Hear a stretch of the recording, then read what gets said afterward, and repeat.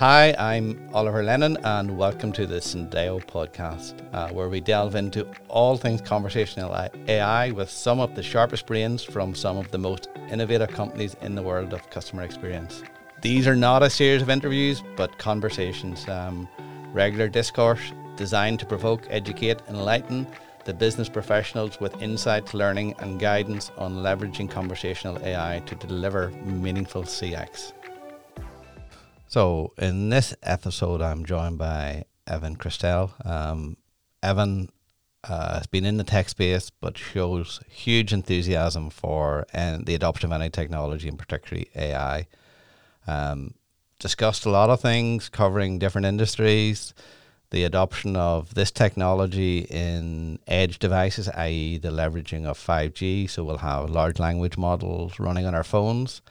The use across the medical sector and diagnosis, and Evan has some interesting blogs on this in this space, right through to the use of what Evan described as his co-pilot, or his cobot, I think was the term he used, which within 5 years he thinks he'll be sitting on a beach and his cobots, not just one, a number of them, will be driving the creative industry for him, much more intelligent, much more focused, and much more productive than he, or indeed any of us, could ever be. Thank you very much, Evan. Great to talk to you. Great listen. Please enjoy.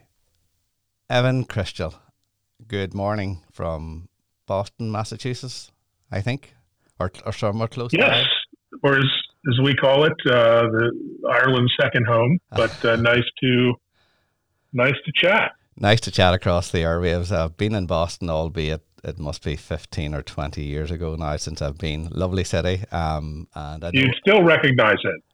We have the same number of Irish pubs as in the mainland. Well, I'll certainly have to get back and frequent some of those. The weather is probably, we were chatting off air there a little bit, I know. The weather in Boston is probably as close to what we get here in Ireland as any other part of the world. So I'm hoping the weather is treating you well. Very well. Yeah, this is our time to shine here. So look forward to summer and to this chat as well. Excellent. Well, we've not met, although I think we've met online, if that's the right term, over the years. I mean, I was looking back through some of your profile. I think originally you started in a company called Dialogic. Is that correct? Wow, 30 years ago. That's really going back. And I recall using Dialogic boards 20 years ago in a contact center solution. So it's a tenuous connection, but the world has moved somewhat, Evan, from Dialogic boards in a contact center into the bright, brand new world of AI, large language models, ChatGPT, and many other things. So I want to explore, because I know you and I've followed some of your stuff online. You've lots of views and thoughts on a lot of the technology. And I know from the Syndeo perspective, we operate ostensibly in the customer service arena, but you've covered in another arena and other arenas, including sales and marketing and healthcare. So, I mean, what's your thought? I mean, there's a lot of discussion at the moment in the industry and generally about large language models and about AI, and it's going to revolutionize the world. I mean, in one of my previous podcasts, I remember chatting to someone about the concept of the tipping point, which I remember attending a conference in New York back in the late 90s. At that stage, speech recognition was at the tipping point. Is this a tipping point across generally? Is it across certain industries, or is this another hype cycle? What do you think? No, I don't think this is a hype cycle. I think it's, this is kind of like the what it must have felt to be in the Renaissance back in the hundreds of years ago. It's sort of an awakening of a whole vast body of technology that has applications that are just earth-shattering, and so there will be very short-term practical applications in our world of CX and contact centers, and there'll be incredible implications for humanity and the future of work. But I don't think we're in a hype cycle. I think we've reached a bit of an apex. We've crossed the chasm in terms of a lot of the core technologies. We reached kind of consciousness of as users, as consumers, as humans of what AI's potential and risks are. And so, wow, what a time! What a time to be alive. Like yourself, I've been on, and I'll let you expand a little bit on your own background and been in the industry for a number of years. But yeah, I do feel myself kind of rejuvenated, albeit I'm been in this industry for 30 years now, but I do feel there's a degree of excitement, not just about the technology, but about the application of the technology, which I think is the key thing, because we've all been through, as I said, the hype cycles. But give me a little bit of background to yourself. I know we talked about Dialogic going back some couple of decades ago, but what's your background in the industry, the technology space generally? Yeah, so 30 years in enterprise tech and telecom, with really a host of players in the field, from startups to big corporations, from Philips and Intel and Oracle to startups in the communications infrastructure world. But the last 10 years have been out as a sole practitioner, solopreneur of sorts, building a community almost like a one-man media company on social media through, blogging and live streaming and posting and tweeting. And so I'm not sure what you call me, but it's probably a content creator is probably a good word for it these days. And that didn't really exist as a term of art when I started. And so, yeah, just having fun online and staying abreast of the latest and greatest cutting edge tech is sort of what I'm all about these days. Yeah, I'd describe you as a one-man whirlwind. Anytime you open up LinkedIn or Twitter, and I'm sure there's a host of other social media platforms, there's something posted, there's a blog, there's an opinion, which it's hugely interesting, and in terms of, because you do see a lot of opinion pieces from, let me call them newbies to the industry or to the space, but when you have opinions coming from people who have been here and seen various technologies evolve over the years and the decades, it's always something certainly worth listening to. Yeah, and I think I bring some perspective as some gray hair in the space, and I've seen a bunch of cycles, ups and downs, and a bunch of technologies over promising and under delivering, including speech recognition you mentioned, which has been on the cusp of a breakthrough for decades, but finally we have something like large language models with contextual understanding, and it's just eye-opening now, the opportunity that these technologies are creating. And so, when I was selling Dialogic boards 30 years ago, the idea that you could, detect someone saying a telephone number was a big deal.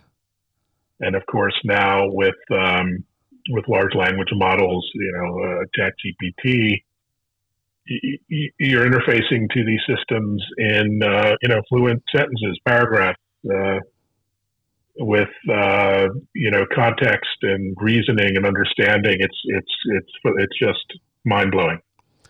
Yeah, I mean, and I think the challenge with all, as with all technology, I read something. I think it was I can't remember. Yeah, I did read it. I must remember whether I listened to it in a podcast about Thomas Edison, who invented the phonograph, and his I guess the top 10 things that he felt it would be useful for.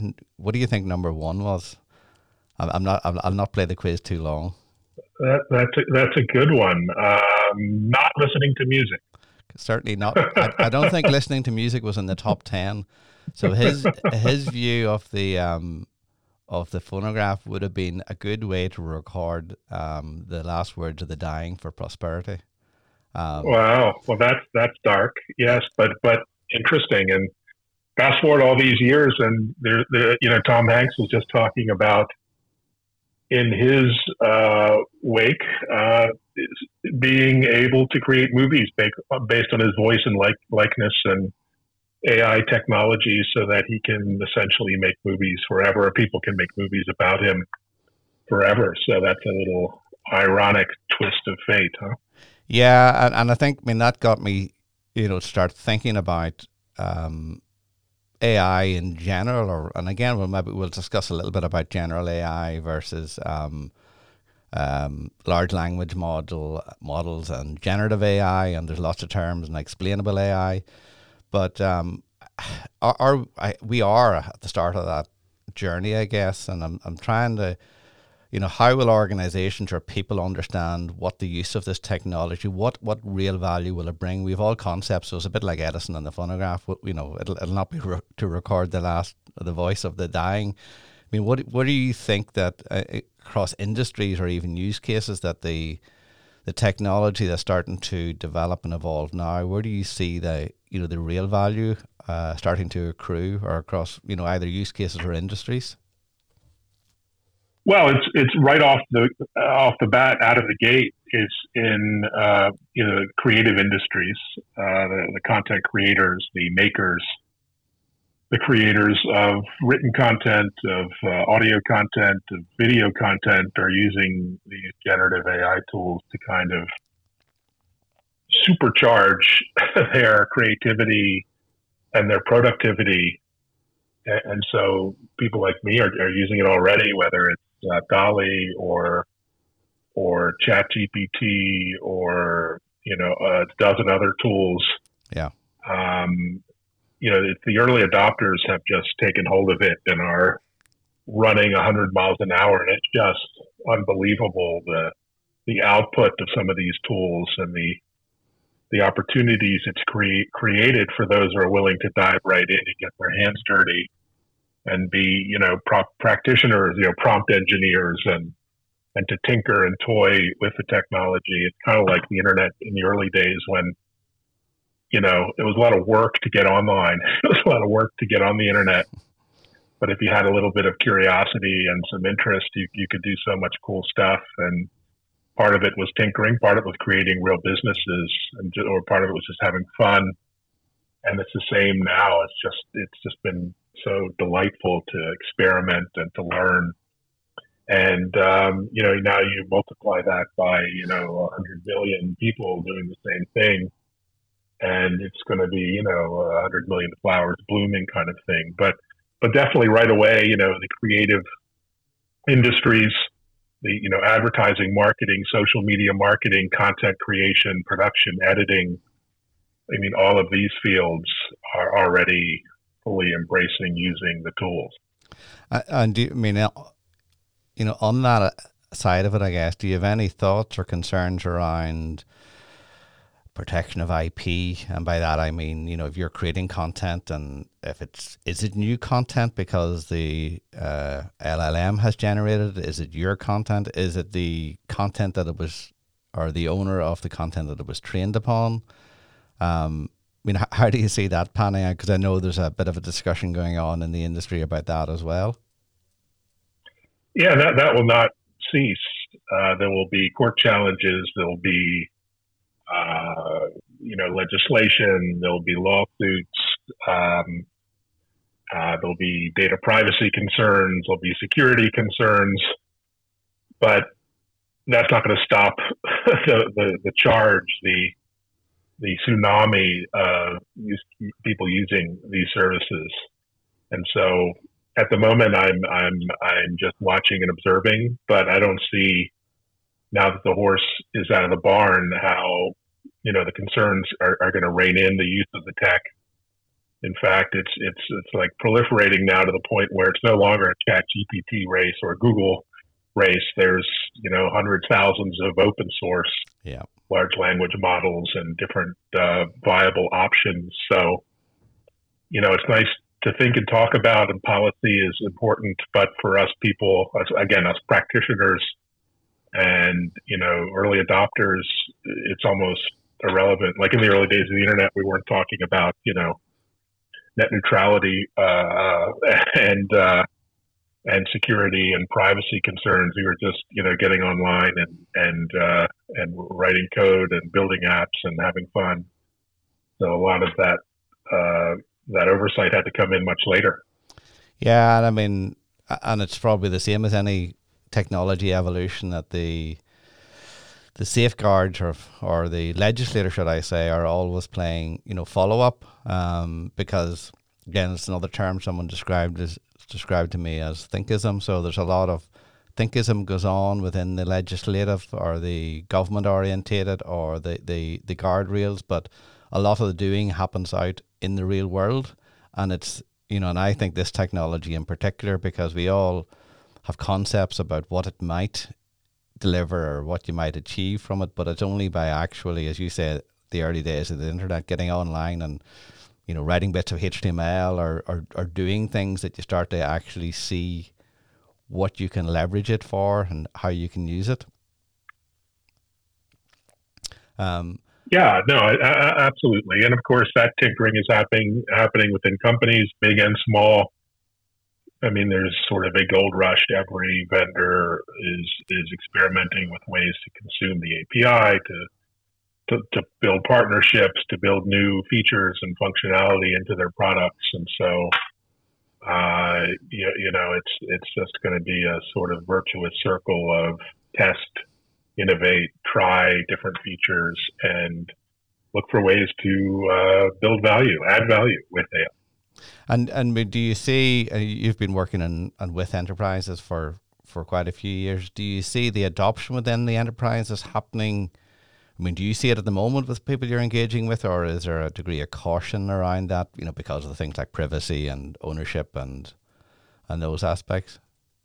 Well, most big enterprises, big blue chip names are quite careful and cautious about these things and have really clamped down on its use officially, even blocking access to various sites in many cases. They just don't want their employees going wild with these tools until they're better understood and under their compliance and other frameworks. But that hasn't stopped people from using them. I suspect most employees and most companies are using them either at through the back door, or playing with them at home. Whatever their corporate policy happens to be, it's just too exciting and too useful to kind of ignore. Yeah, I mean, I think, and I think in the UK some government departments have banned the usage of it, and I think in Italy it was banned, but they have now relinquished on that ban, because I think you're right, even at an individual level, the productivity that can be gained from the use of this technology, LLMs, is it's huge if used right. I mean, I'm not sure if you have much insights into the likes of explainable AI, because one of the fears, again, speaking to people in this space, that, ChatGPT and there are other LLMs obviously out there, and Bard being the most high profile one, that come back with a really plausible answer that was wrong. I mean, how do we have confidence, I guess, in what's coming back from the LLM, that it is, while it sounds very plausible and it's written very well and your language of choice, it's perfectly grammatically structured, but completely wrong in terms of what it's telling you? Oh no, the hallucination problem is real, no pun intended, and a huge problem. And so, again, for many use cases, it's unsuitable for that reason. And there's some quite worrying, roads we could go down in terms of hallucinating answers. So there's a lot of research that has to be done and guardrails to be put on AI. But again, all of these roadblocks are not slowing down or stopping the adoption, because as humans, we will find a way around, over or under the guardrails to use it. Just the other day, I tried asking ChatGPT, tell me about Evan Kirstel's arrest. And it gave a long hallucinated story about how it was arrested for stealing something or other intellectual property. And it was just made out of whole cloth. And it looked very, very convincing. Very plausible. Yeah, no, it had a whole story with companies I didn't work for. So that was a big eye opener. And this kind of things, these leading questions or, hacking the system is what people are doing, can create very shocking content. But again, I mean, it's too interesting and powerful, and the upside is something that means we're just going to live with these idiosyncrasies, these problems until they're fixed or addressed. Yeah, I mean, again, I think you're right. I mean, with any technology, we can look at the downside, and there's always an upside and a downside. But if you have to be more predisposed to the optimistic aspect, as in it will be used for the right reasons and it will add value, as opposed to not using it all, because there are many things we wouldn't, back to the evolution of the horse right through to the internal combustion engine. Like, people would never have sat in a car because it was far too dangerous. Back in the 1890s, whenever it first came out, I think. So I think if we don't adopt these technologies and we don't believe we can safeguard around them, then we'll not evolve in industry and generally, I think so. Yeah, 100%. Tell me a little bit. I know you've done some work in the area of 5G as well, from your telecom background, and again, I'm probably showing my ignorance here. I mean, 5G is probably old school. So how do you see that tech, and again the evolution of some of the stuff around AI evolving, and where's again from a business perspective, where do you see the value evolving there? Well, I think it's about putting more intelligence on devices. So these things don't necessarily have to live in the cloud. In fact, they can live on a smartphone. They can live on a tiny sensor that goes into a piece of machinery or a bridge or an aircraft. Mm-hmm. And, when you combine low latency, high speed communications with embedded intelligence, you get powerful, applications enabled by that. So, Mm-hmm. 5G with its ability, to support, low power, high throughput devices of all kinds means that now you can embed intelligence on the device, and you get, whether it's a robot in your home or in a factory, or a smart sensor monitoring weather conditions. You can do much more at the edge of the network locally than you could by centralizing all this stuff in the cloud. So for edge computing, edge networking, the combining 5G with AI into, endpoint or devices or even whole data centers, it gets really, really interesting really fast. And for developers building new apps, they can do things they couldn't do before because of the lack of ubiquitous high-speed connectivity. I mean, do you think you'll get to and I probably know the answer to this, but I'll ask you, anyway, the stage, or or maybe it's how quickly we'll get to the situation where AI via an LLM is running on our device, our smartphone, all pretty much Oh yeah, self-contained?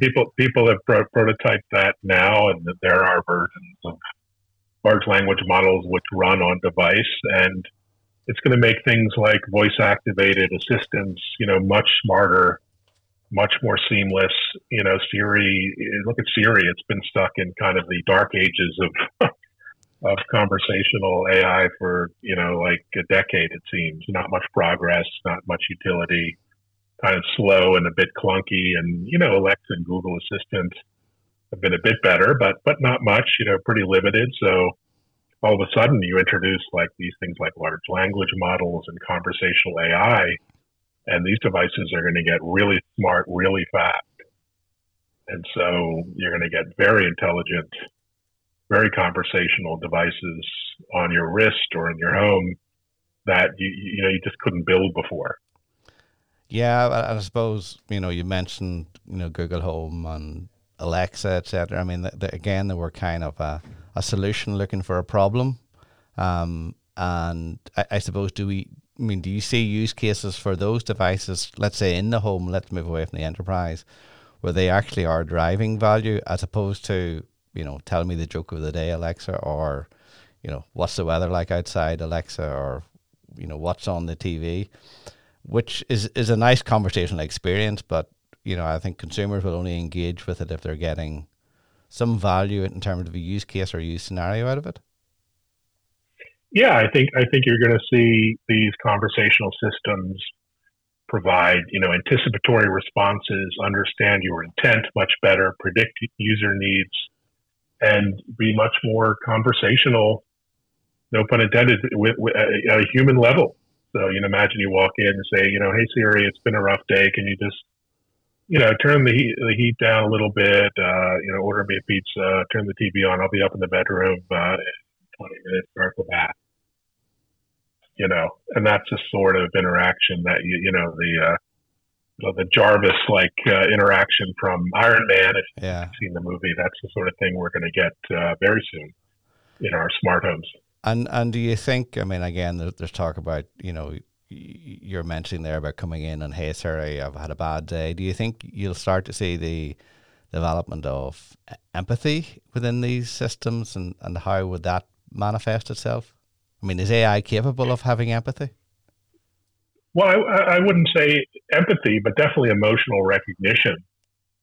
I don't think AI can understand emotions at the moment, but if you're in a contact center, people are already using AI to understand if the conversation is frustrating, or if the caller is frustrated, or has an unsatisfactory user experience, or maybe is misinterpreting things that are being said, or it's getting heated, or if there's yelling. So that's a technology that exists today in some of the latest contact center technologies on the phone.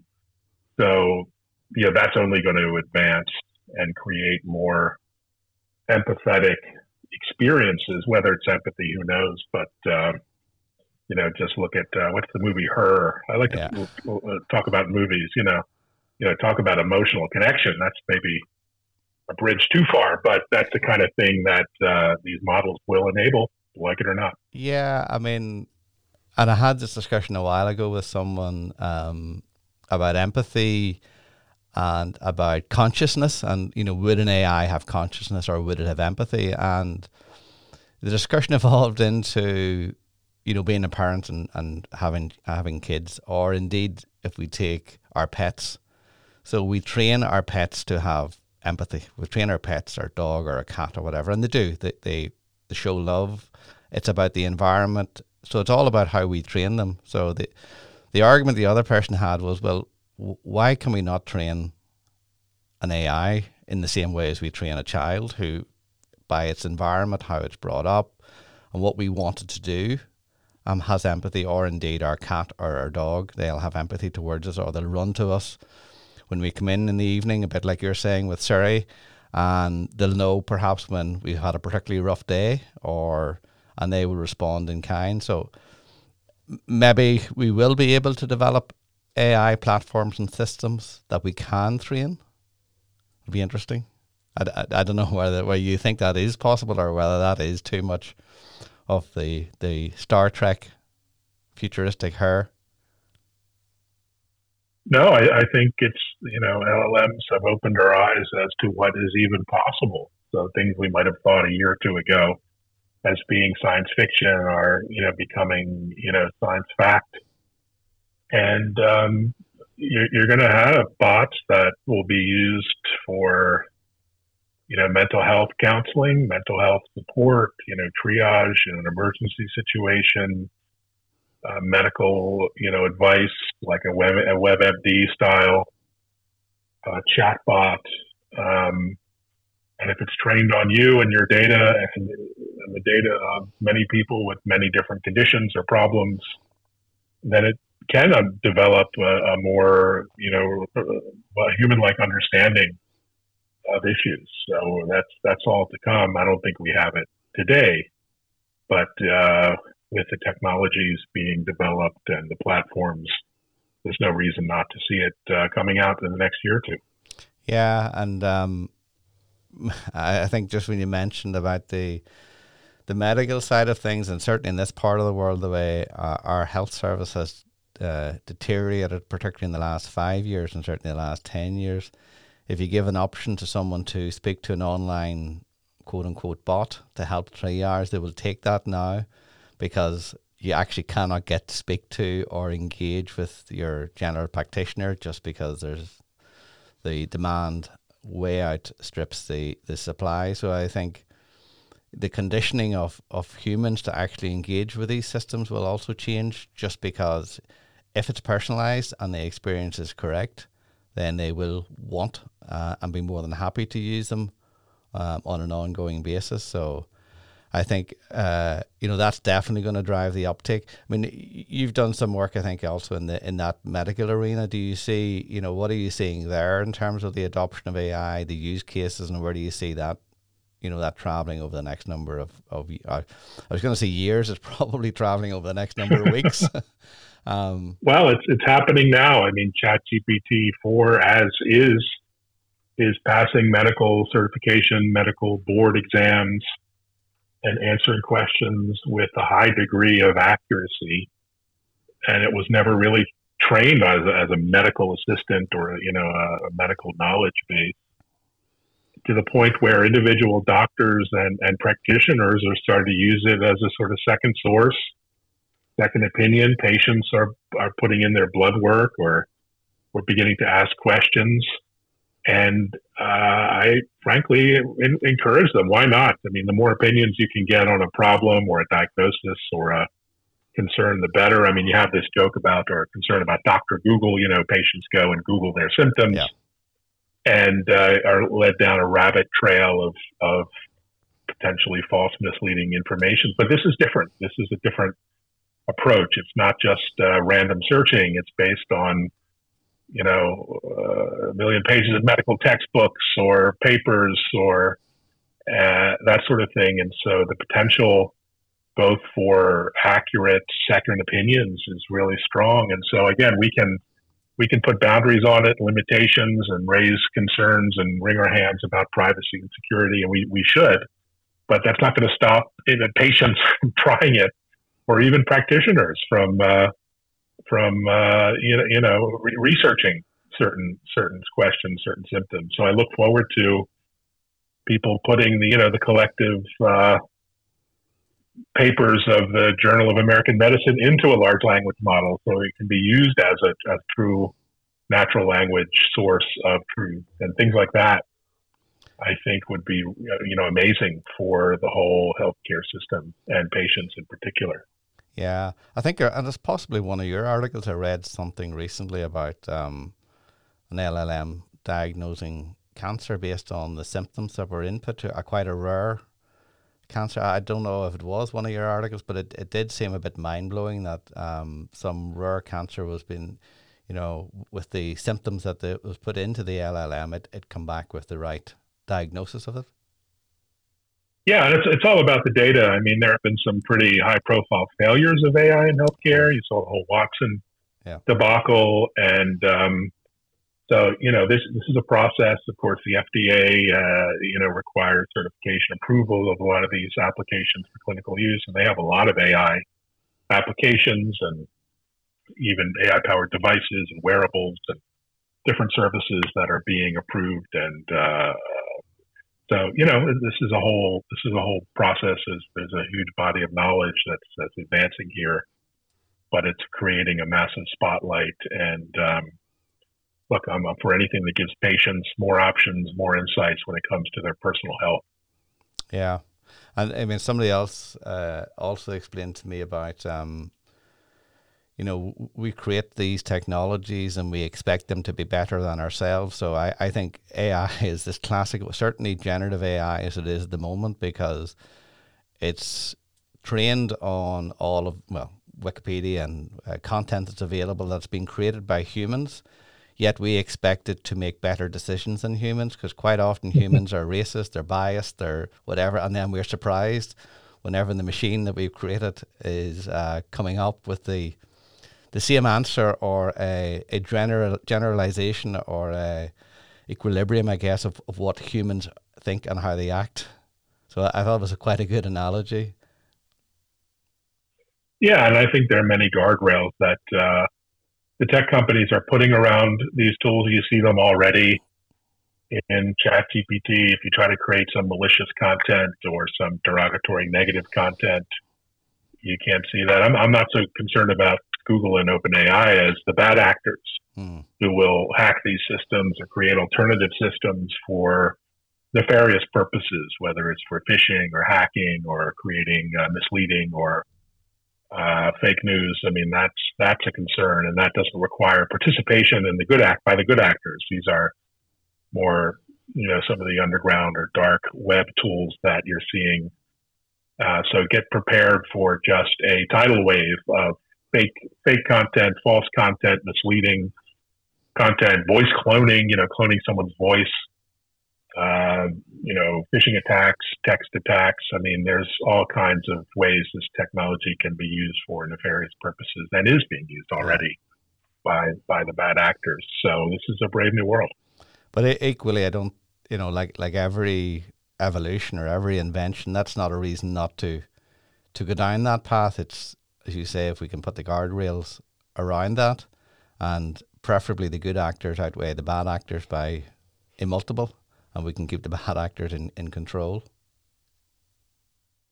Yeah, that's the idea, and hopefully technology will stay one step ahead of the bad guys. We're seeing a lot of opportunity for AI in security operations, giving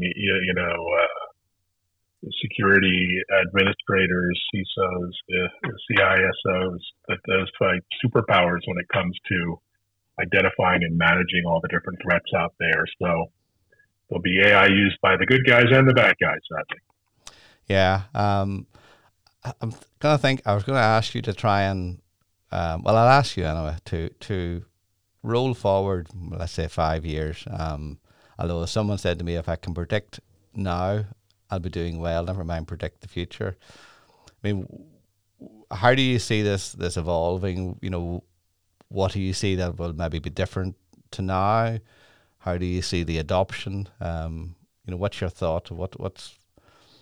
Or are we just going to continue in a incremental change cycle? No, I think there'll be some major tipping points with AGI and super powerful AI. I think in 5 years we'll all have a cobot, a digital twin that will work side by side with us. It will have a body of knowledge of work in our field. Maybe if I'm a lawyer, it will have the entire legal, universe at its disposal. It will also know me and my tasks and my job and my personality.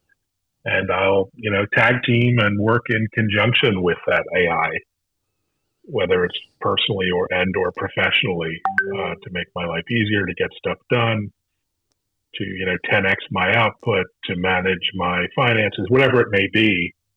That cobot will be intimately linked with me and what I do, and probably embedded in some kind of wearable device that I talk to, or maybe a brain computer interface or an implant, God forbid. So 5 years is a long time.